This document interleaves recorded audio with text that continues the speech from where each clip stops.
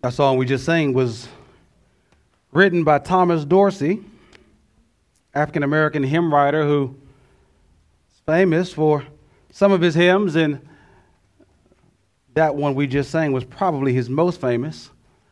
And the story behind it involves quite a bit of pain.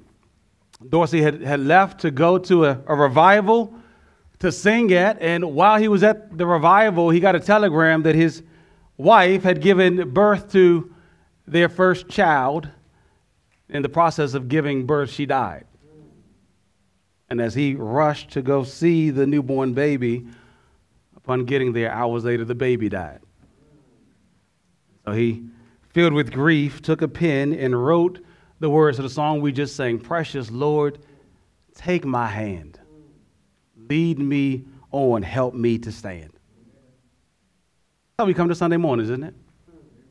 Full of trials and weaknesses, and asking the Lord, please take my hand. Help me to stand.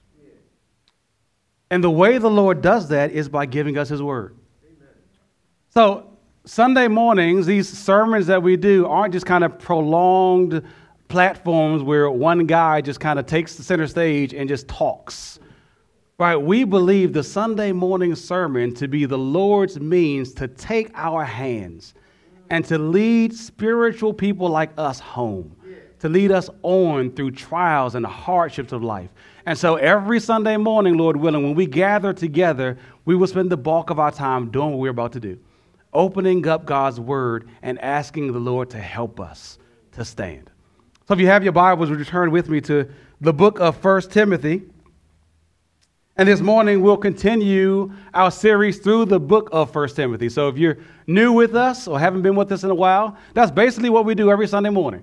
We open up a book of the Bible, and we kind of work sequentially through it until the book is over. We think that's the most faithful way to understand and to follow God's word. And so we've been in 1 Timothy over the last few weeks, and this morning we find ourselves at 1 Timothy chapter 4. This morning we'll look at the first 5 verses. So if you have a copy of God's word, would you follow along with me as I read? And you should leave the Bible open. All right, as I preach this sermon, don't close that Bible. Look at that Bible constantly. I'm going to try to aim you to look at it, right? Because you need to make sure that what I'm saying aren't my words, but are God's words. All right. And if you don't have a copy of your own Bible, feel free to take the one that's under the seats as a gift to you. 1 Timothy chapter 4, verses 1 through 5.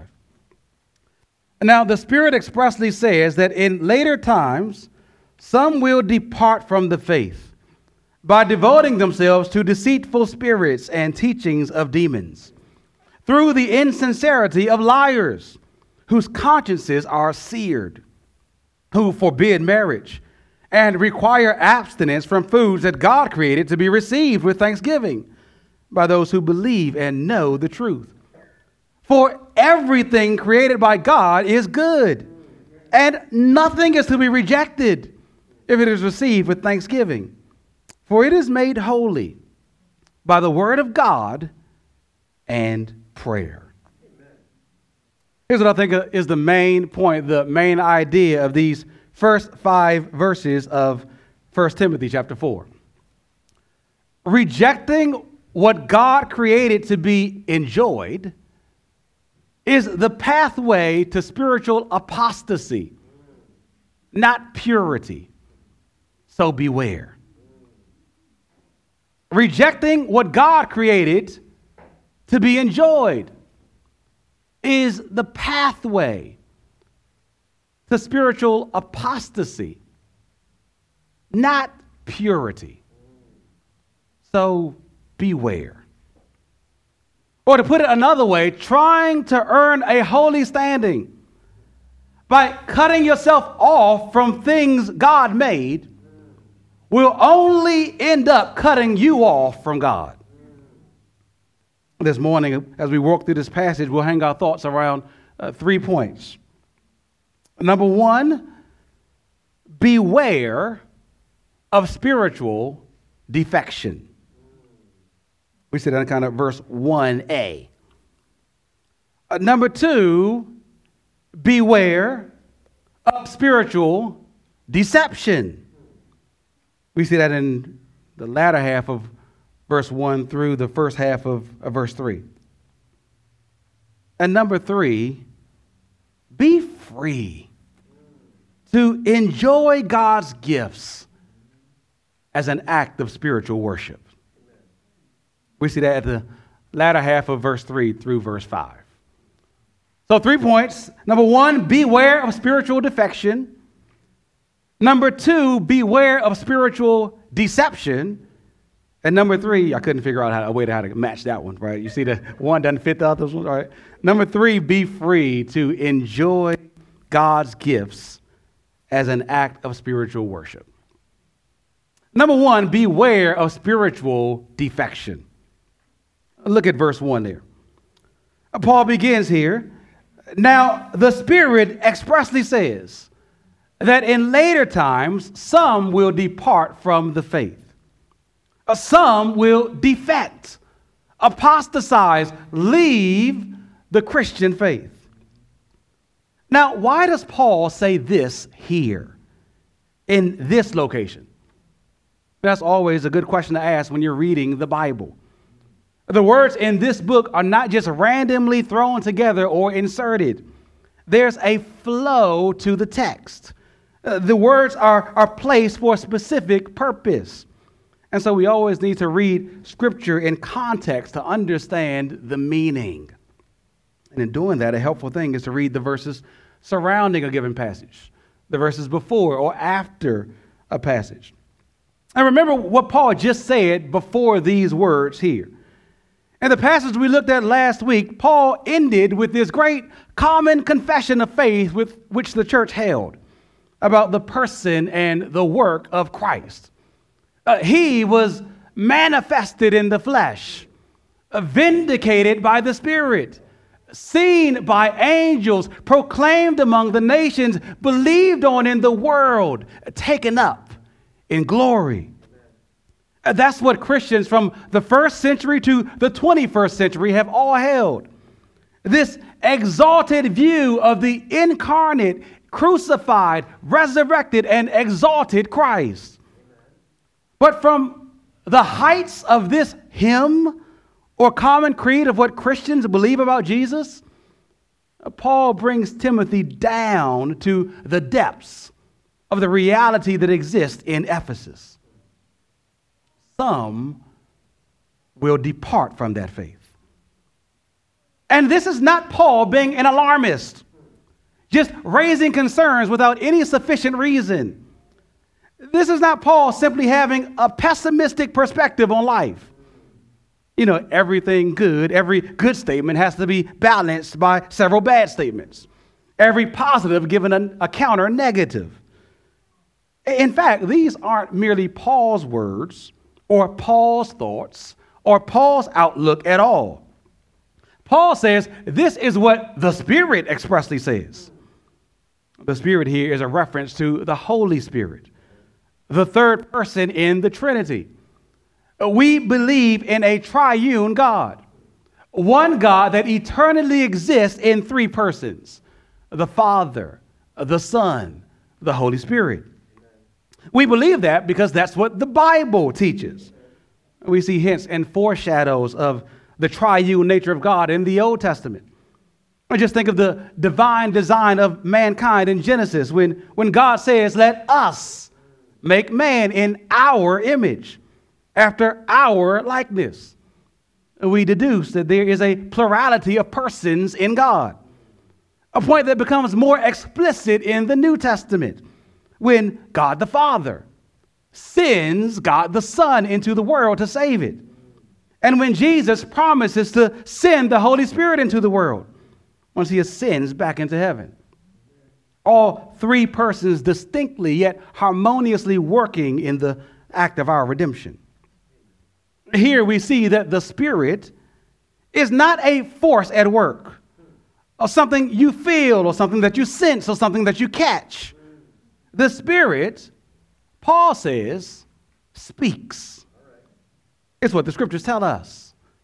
In 2 Peter chapter 1, verse 21, we read that no prophecy of Scripture was ever produced by the will of man, but men spoke as they were carried along from God by the Holy Spirit. Or in John chapter 16, verse 13, Jesus says, when the Spirit of truth comes, he will guide you into all truth, for he will not speak of his own authority, but whatever he hears, he will speak, and he will declare to you the things that are to come. Now, when is it that the Spirit said these things here? That in latter days, some will depart from the faith. We don't know for certain, but we know how the Spirit speaks. The Spirit speaks through Jesus, who in John chapter 3, verse 34 tells us he was full of the Spirit without measure. I think of the chapters in Revelation 2 and 3, where Jesus instructs John what to say to the churches. And as John writes from Jesus over and over, what we read is, the Spirit says. When Jesus speaks, the Spirit speaks. And Jesus warned in several places, like Matthew chapter 24, verses 10 and 11, that the time would come when many would fall away. And many false prophets would rise up and lead many astray. The Spirit was speaking through Jesus. But we also know the Spirit speaks through the apostles, these men who wrote the scriptures and whose spoken words are often recorded in the scriptures.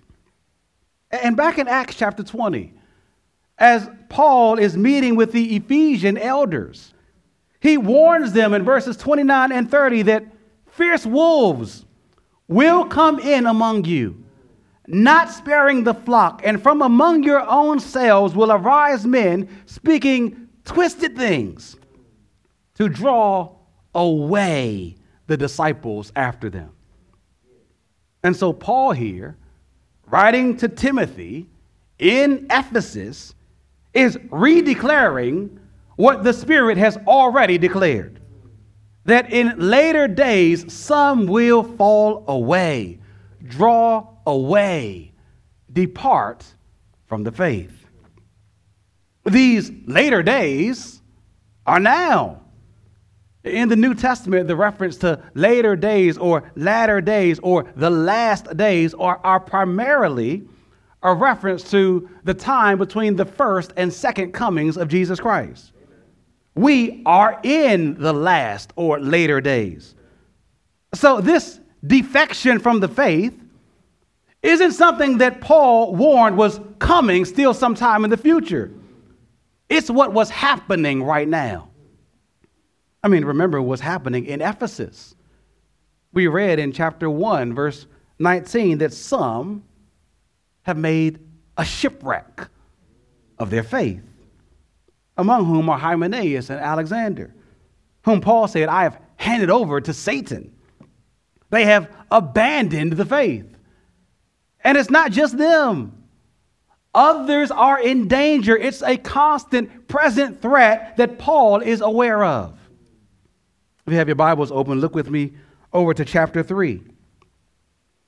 In giving elder qualifications, Paul says in verses 6 and 7 that an elder must not be a recent convert, or he may become puffed up with conceit and fall into the condemnation of the devil.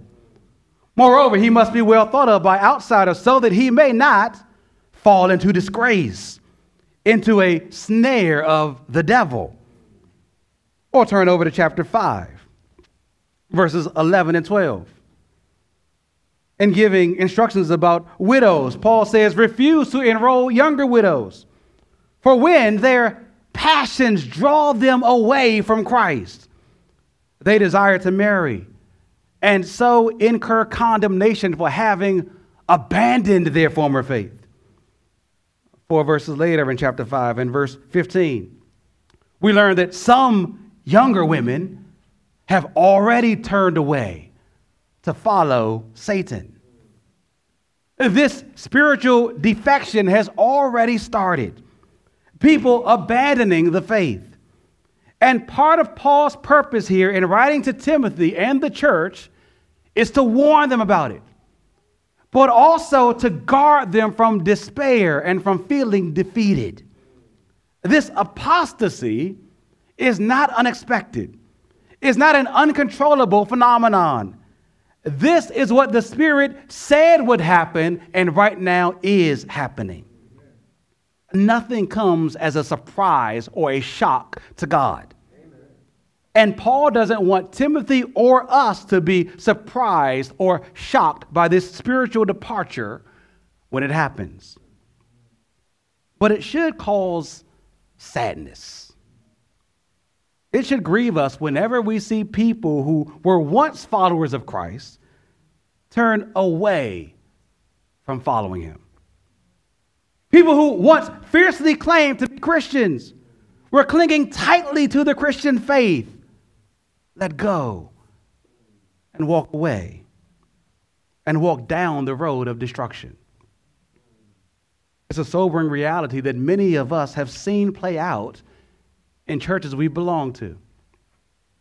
People we once sat next to, sang with, evangelized with, no longer present and no longer pursuing the Lord.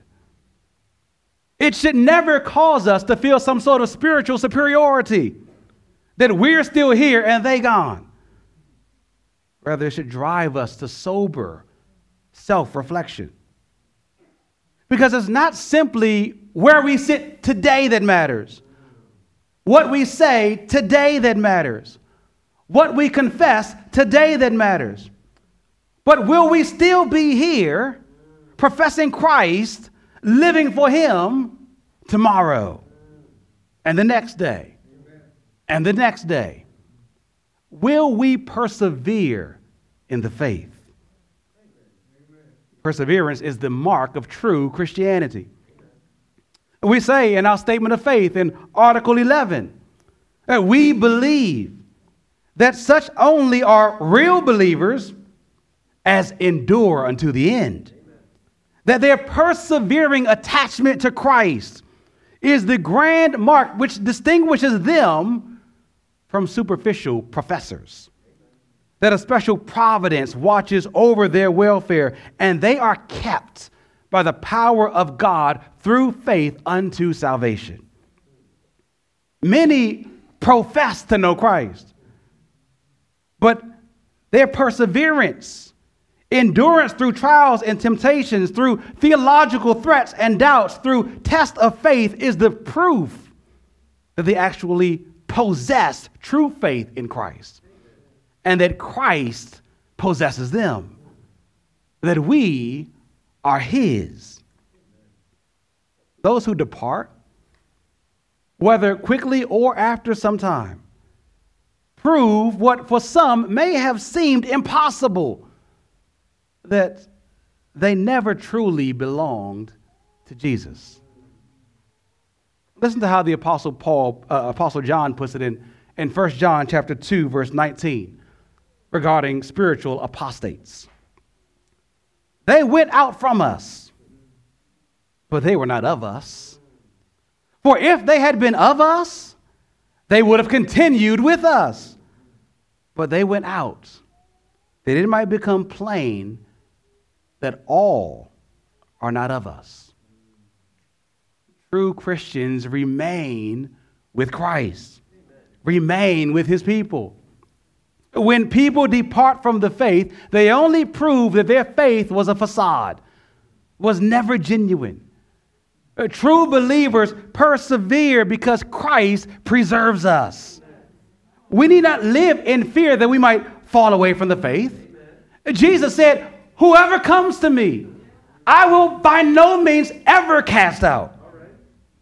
But you must come to him, and you must stay in him.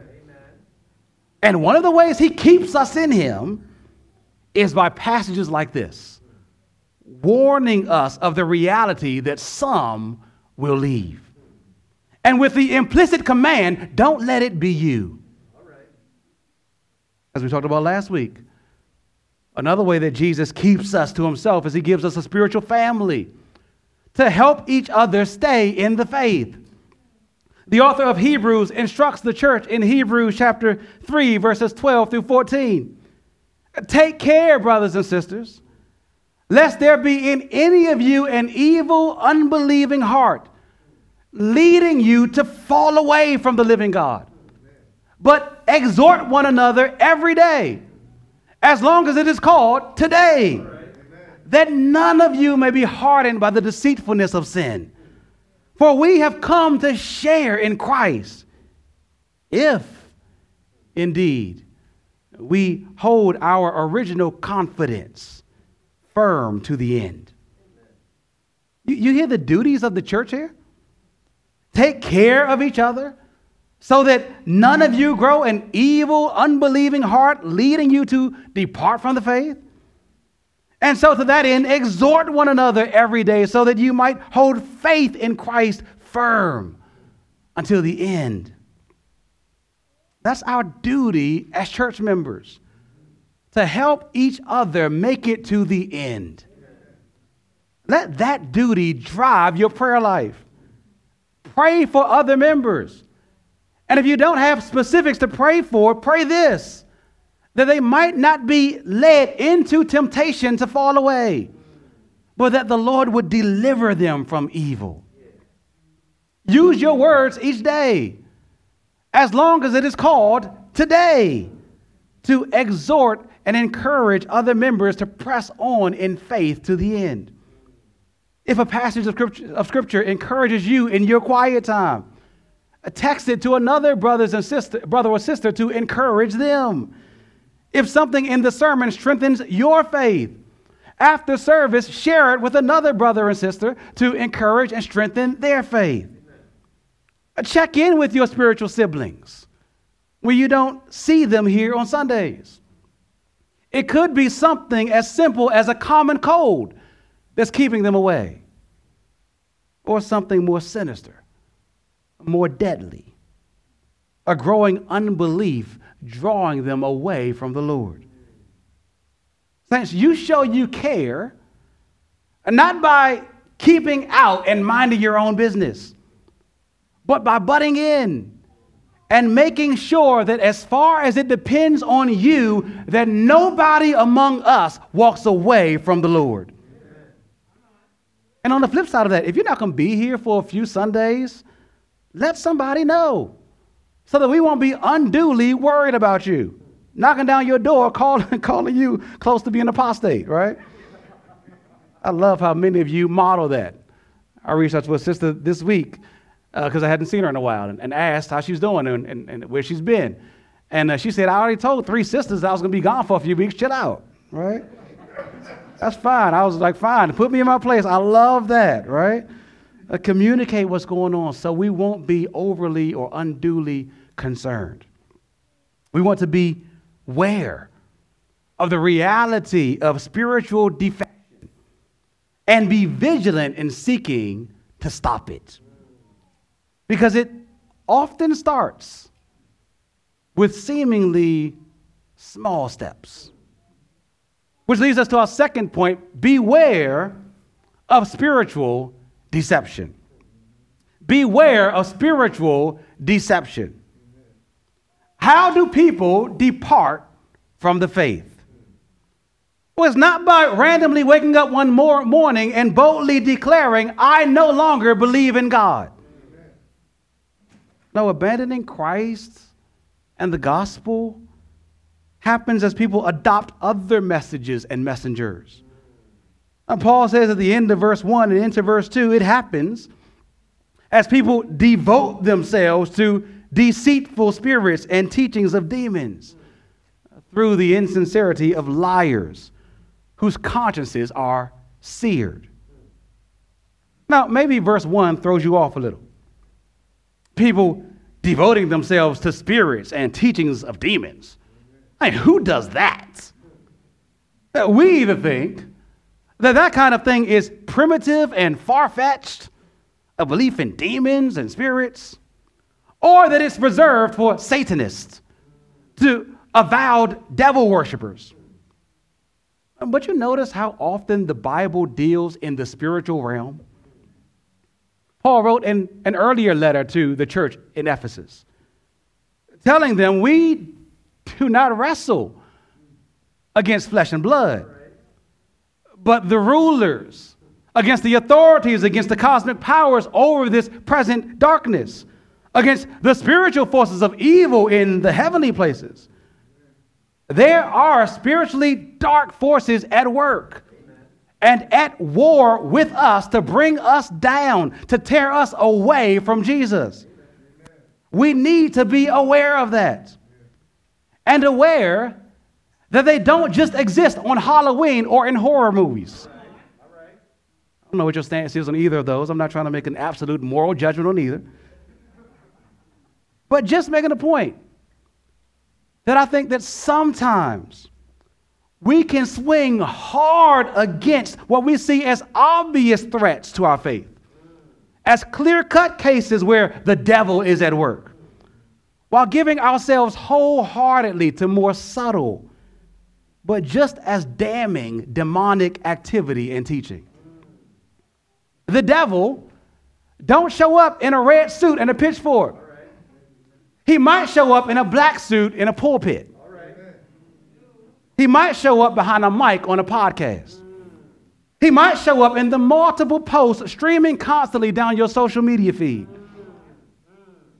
Deceitful spirits and teachings of demons show up through people whose consciences are seared, whose hearts have grown hard. They know they're doing wrong. They know they're teaching wrong, but they don't care. They may appear outwardly to have some form of godliness, but inwardly they've left the Lord. And as people devote themselves to their teachings, they leave the Lord right along with them. Friends, devoting yourselves to the wrong things, to the wrong people, can have disastrous effects. So consider this. Just because you don't read your Bible every day or don't pray every day doesn't mean you're not doing your daily devotions. You're still devoting your time and your attention and your body and your soul to something, just not the Lord. What are you giving yourself to? What doctrines or teachings? What platforms or teachers? You might see them as seemingly harmless. But what is God's perspective? Are they actually heading you to hell? Small step after small step, click after click, post after post, listen after listen. Satan wants you to leave the Lord, and he will employ any instrument possible for that purpose. Here in Ephesus, it's false teachers. Liars, Paul calls them in verse 2. And what is it that they teach that is so wrong and so dangerous, that is leading people away? You might expect it to be a message encouraging people to cast off all restraint, to live like they want to live, freely and loosely. That's certainly one danger that can lead people astray. But the problem here is not with too loose a theology, but too tight a one. Paul says in verse 3 that these liars, false teachers, forbid marriage and require abstinence from foods that God created to be received with thanksgiving by those who believe and know the truth. I think we see here that the temptation to sin flows in two directions. One direction is to receive, take, enjoy what God has forbidden. So Eve sinned when she took and ate of the fruit that God prohibited.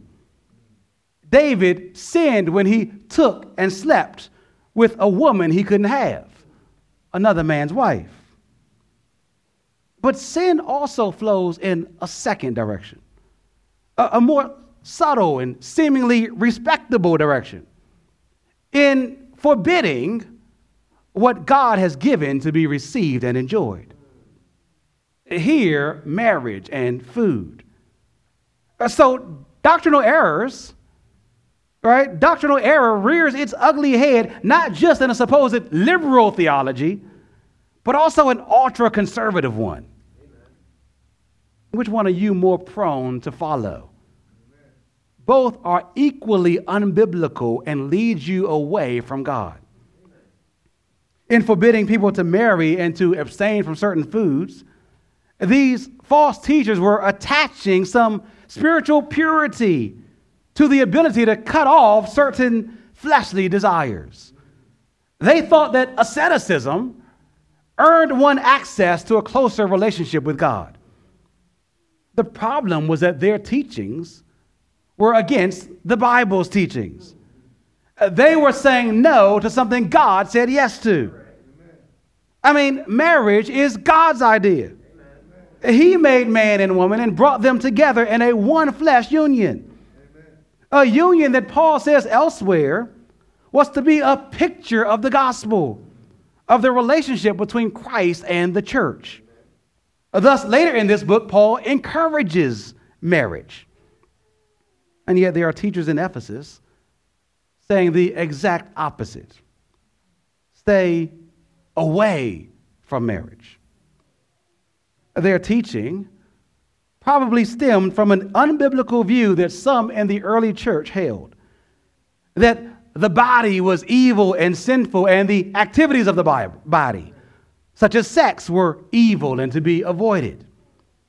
And as sex most naturally and as God designed it was reserved for marriage, they discouraged people from getting married. Celibacy was supposedly equated with purity, with greater holiness. Now, if you're observant, you might be thinking here, well, Paul said in 1 Corinthians 7 that he too wished all people were single as he was, because then they could devote themselves more fully to the Lord. So Paul is more in line here with these false teachers. Amen. But the difference there is not small. Paul desired that people were single so that they could give undivided attention to the Lord. He did not demand that they be so. And he certainly didn't tie any inherent spiritual status to it. These teachers forbid marriage, would prevent people from engaging in it, and seemingly because they thought it elevated one spiritually. We see here how you can twist Scripture in a way it was never meant to be used, and to make the Bible say something that it never actually says. Now, maybe you're here this morning and you're not a Christian. Perhaps you're skeptical of Christianity. Maybe you think of Christians and the way Paul thinks of these false teachers in Ephesus, as insincere liars, as hypocrites. And maybe you think that because while we say here with Paul that it's wrong to forbid marriage that God created to be received, that's exactly what many Christians are doing now. Forbidding marriage. Telling two people in love that they can't be married simply because they're of the same sex. But friend, in doing so, we're not seeking to be disingenuous, but rather to be true to the definition of marriage as laid out in the Bible. Amen. In the Bible, God designed marriage to be between one man and one woman. Amen. And so in rejecting or forbidding gay marriage, we're not forbidding something that God accepts. We're forbidding something that God has forbidden. Amen. But that certainly doesn't make us innocent. Because I do wonder if in practice and with our words, we, in essence, view marriage as some of these false teachers did, as something to be avoided. I mean, what is the one word description that many of us generally give when asked about marriage? Hard. Marriage is hard, man. Amen. And it is. And it can be. But do our words diminish that marriage is also happy? Amen. That it's a good gift from God? Amen. I'm not trying to say that we need to be unrealistic and say something that's not true. But I wonder if we've created a kind of built-in antenna that only detects things that are difficult and messy and disappointing in our marriages and misses all the joys and wonders and benefits and pleasures of it. And as a result, when we speak of our marriages, often all that ever comes out is complaining and pointing fingers rather than commendation and praise. And so the singles in our congregation and our children listening and looking on figure, why would I ever want to be in that? It's far better to be single. I wonder if some of us, unaware, are being used as instruments in the hands of the evil one, preventing people from pursuing the gift of marriage that God designed to be received. If you're married, maybe spend some time with your spouse this evening talking about the good things in your marriage. Point out the evidences of God's grace over the last month, 6 months, 6 years, decade. And give God thanks for those. And share those thanks with others. The false teachers would have people refrain from marriage and would have people abstain from certain foods as well. Amen. They seem to have insisted on certain dietary laws. This is what we see in so many other New Testament letters. A sect within the church demanding that Christians not eat certain foods. In 1 Corinthians, it's food offered to idols. In Romans, it's meat. In Colossians, it's judgment that's being passed on people regarding food and drink. As if what one eats and drinks corrupts them. As if certain foods are intrinsically evil and must be avoided.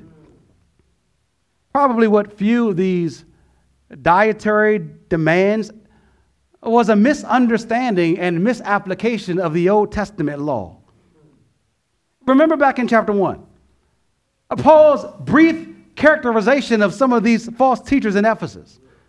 He said in chapter 1, verse 7, that they desire to be teachers of the law without understanding either what they are saying or the things about which they make confident assertions.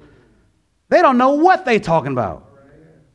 Yes, the Old Testament law had restrictions on what the people of Israel could eat and could not eat.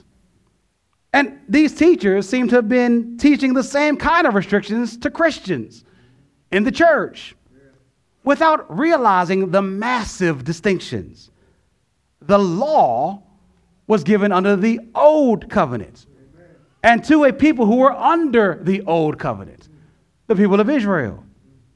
But all those dietary laws and restrictions found in the Old Testament were fulfilled in the person of Christ.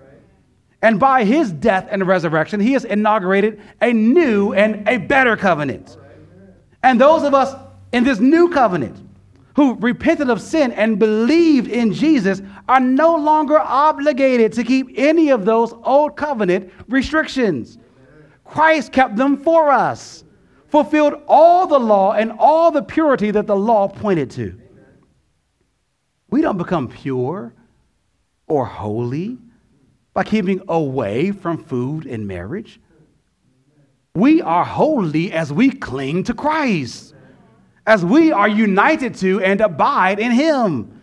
His righteousness and his holiness become our righteousness and our holiness when we put our faith in him. You see why this false teaching is so dangerous, so deadly? It disregards the work of Christ.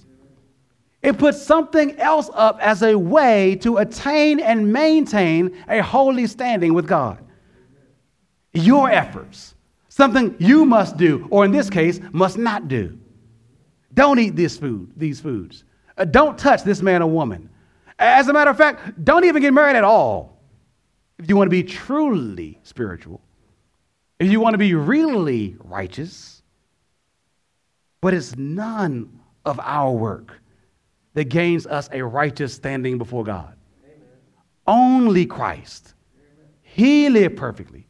He gave his life for us. He took our sins and he imputed to us his righteousness through faith.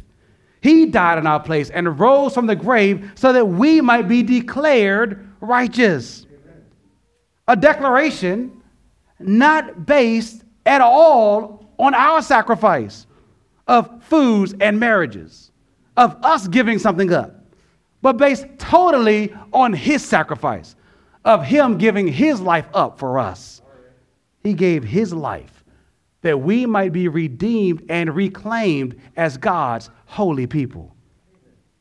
Any teaching that teaches otherwise is demonic and deceptive, leading you away from Christ and therefore must be denied. Amen. And how must this teaching be denied? Not merely by doctrinal debate, but by delighting in God's good gifts. Which brings us to our last point. Point number 3, be free to enjoy God's gifts as an act of worship, as an act of spiritual worship. A counter to these false teachers' restrictions of marriage and foods, Paul argues a wide reception of them. In the latter half of verse 3, we see he says that God created these things to be received with thanksgiving by those who believe and know the truth, by Christians. And when you know that Christ is your only means of righteousness, of godliness, it transforms your view of the world. Created things aren't seen as impediments to your spiritual growth to be avoided. They aren't seen as helps to your spiritual growth to be idolized and abused. Rather, you can rightly view them in their proper function as gifts to be received and enjoyed with thankful hearts. You see how that is? I mean, when you have a misunderstanding of what actually makes you righteous, you easily operate off some kind of law-based ritual or routine. When you feel guilty of your sin, you can lean on your works to justify you. I don't drink. I don't eat meat. I don't take medicine. I'm pure. Or at least you tell yourself that. Your denial of certain created things becomes a spiritual crutch. Or you can lean in the opposite direction.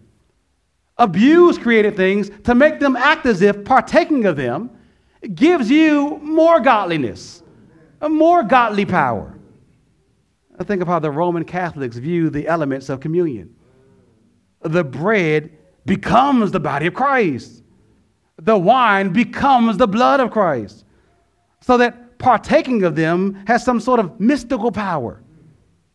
There is a real power in communion. Christ's presence is really there, but not in the elements. Or maybe you've seen these infomercials on TV late at night, advertising some holy or miracle water that you can have for only $19.99. As if it has some sort of inherent power to make you closer to God or more spiritually cleansed. No, only Christ can do that. And he has done that by his death, burial, and resurrection for you. When you believe that, you can see created things not as evil or as idols, but as gifts created by God to be enjoyed, given to us to be received, Paul says. And these things are good gifts from God, because they come from God. Look at verses 4 and 5. Paul says, for everything created by God is good, and nothing is to be rejected if it is received with thanksgiving, for it is made holy by the word of God and prayer. There's nothing inherently sinful, evil, with anything God made. On the contrary, because God has made it, it is inherently good. Why? Because God is good. His very essence, his very nature is good. David says in Psalm chapter 119, verse 68, Lord, you are good and you do good. Amen. Every good and perfect gift comes from above. So how dare any of us reject anything from God as bad and to be avoided? Paul's statement that everything created by God is good might draw your mind to the passage of Scripture we read earlier from Genesis 1. Did you catch the repeated refrain as we went through that passage? God creates something, and he looks back on his creation and declares it was good. After every day, it was good. And then after the 6 days, at the end of everything that God created, he looks back in Genesis 1:31, and he saw everything that he had made, and he said, behold, it was very good. That sounds a lot like Paul here, doesn't it? Everything created by God is good. And so marriage is a good thing, because marriage is a God thing. He made it. In fact, in Genesis 2, we see the one time in the creation narrative when God says something is not good, namely that man should be alone. And so he creates a wife for Adam, Eve, to be a woman suitable for him. Why is marriage good?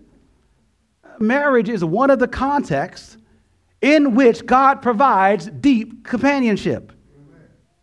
Marriage is one of the context in which God conforms us more and more to the image of his Son. In marriage, you see your sin super clearly.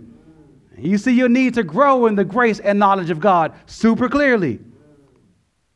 Marriage is the one and only context in which God created sex to be enjoyed. Christians are not anti-sex. Christians are very pro-sex within the confines that God created. Young people, I hope you hear that. Because we don't want you only hearing from us, don't have sex, don't have sex, don't have sex. Now, our message more fully is, don't disobey God. Amen. And devalue the good gift of sex. And diminish the beauty and joy of sharing it with a future spouse by engaging in sexual sin before marriage. We're not trying to keep you from something fun, but to keep you from something fatal, deadly to your soul, sexual sin. And to keep you for something wonderful, enjoying sex in the marriage that God made for it to be enjoyed in. Or even as it relates to foods. God created foods, all foods. And so there's nothing inherently wrong with eating and enjoying all kinds of foods. You know, some people place some sort of superior value in being vegetarians. Because before the fall, before sin entered into the world, all that was eaten were plants and fruits. So only plants are good to eat. Only fruits are good to eat, some say. Yes, plants and fruits are good to eat because they're created by God and therefore good. Amen. But you don't get from the Bible that they're the only thing that one should eat.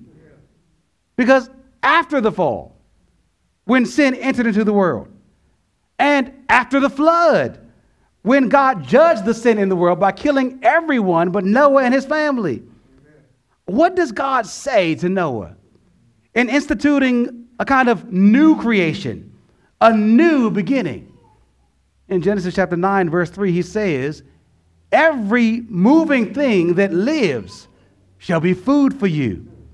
And as I gave you the green plants, I give you everything.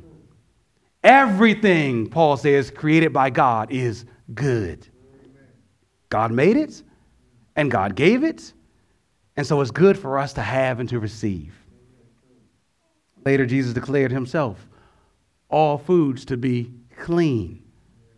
A point reiterated to Peter on his rooftop vision in Acts chapter 10, when he saw all kinds of animals and reptiles and birds of the air, and a voice from heaven commanded him, rise, Peter, kill and eat. And Peter like, ugh, you ain't eating that. I've never taken anything unclean. But the voice of God spoke to him a second time and said, what God has made clean, do not call common or unclean. So we can sit down and enjoy bacon and pork chops and sushi. Amen. You don't have to. I'll take yours. You're free to abstain. But don't do so out of some false guilt or some unbiblical notion that eating these things makes you unclean or unholy. Amen. The Muslims are wrong. Amen. The Jews are wrong. Amen. Right? There's no food that makes you unclean. Yeah. Christ has made you clean and has made all things clean to you. Amen. We can receive all God's gifts then with thanksgiving, with grateful hearts. For Paul says in verse 5, they are made holy by the word of God and prayer. That's not that they take on some special significance of holiness, but rather enjoying them becomes an act of worship. We get married and we enjoy the physical and emotional and spiritual intimacy in a marriage because marriage has been set apart by God as a way to honor him. The word of God declares that marriage is good. Amen. And when we get married and we enjoy our wives and our husbands, we declare God's word to be true. Amen. We eat all kinds of foods, not of acts of gluttony or overindulgence, that is sin, but as acts of worship. We show that by not only receiving food into our mouths, but receiving it as from God. And so before we open our mouths to put food in, we open our mouths to push words out, offering prayer to God, prayers of thanksgiving. Lord, thank you for all these things that come from your hand. You have given them to me to sustain me and to strengthen me and to satisfy me. Thank you for your love and for your care for me, shown in just giving me daily bread. Thank you, Lord, for your extravagant grace. You don't simply give me food to survive, but to enjoy. Food with different tastes and textures and smells. Lord, if food is this good, how much better are you who give it? You see how enjoying what God gives is actually an enjoyment of God? Enjoying the gift is to lift our eyes and hearts to the giver in praise. And so rejecting the gifts as evil is an insult to the giver. Leads us not into a closer relationship with God, but further from him. Asceticism can be a slow and seemingly imperceptible drift from God. What starts off as not indulging in certain things in the name of worshiping God ends in a too sad reality that you're not worshiping God at all. The answer is to look to the scriptures to define what's good and what's not. And to enjoy all that God has given us to enjoy that we might rightly praise him, worship him in all of life. So we can eat and drink, marry and make love in marriage, dance and do art, sing and play sports, paint and do poetry, do whatever it is we do, Paul says, to the glory of God. Amen. Every aspect of our lives has the potential to honor or dishonor the Lord. And it comes down to how we use God's gifts. Amen.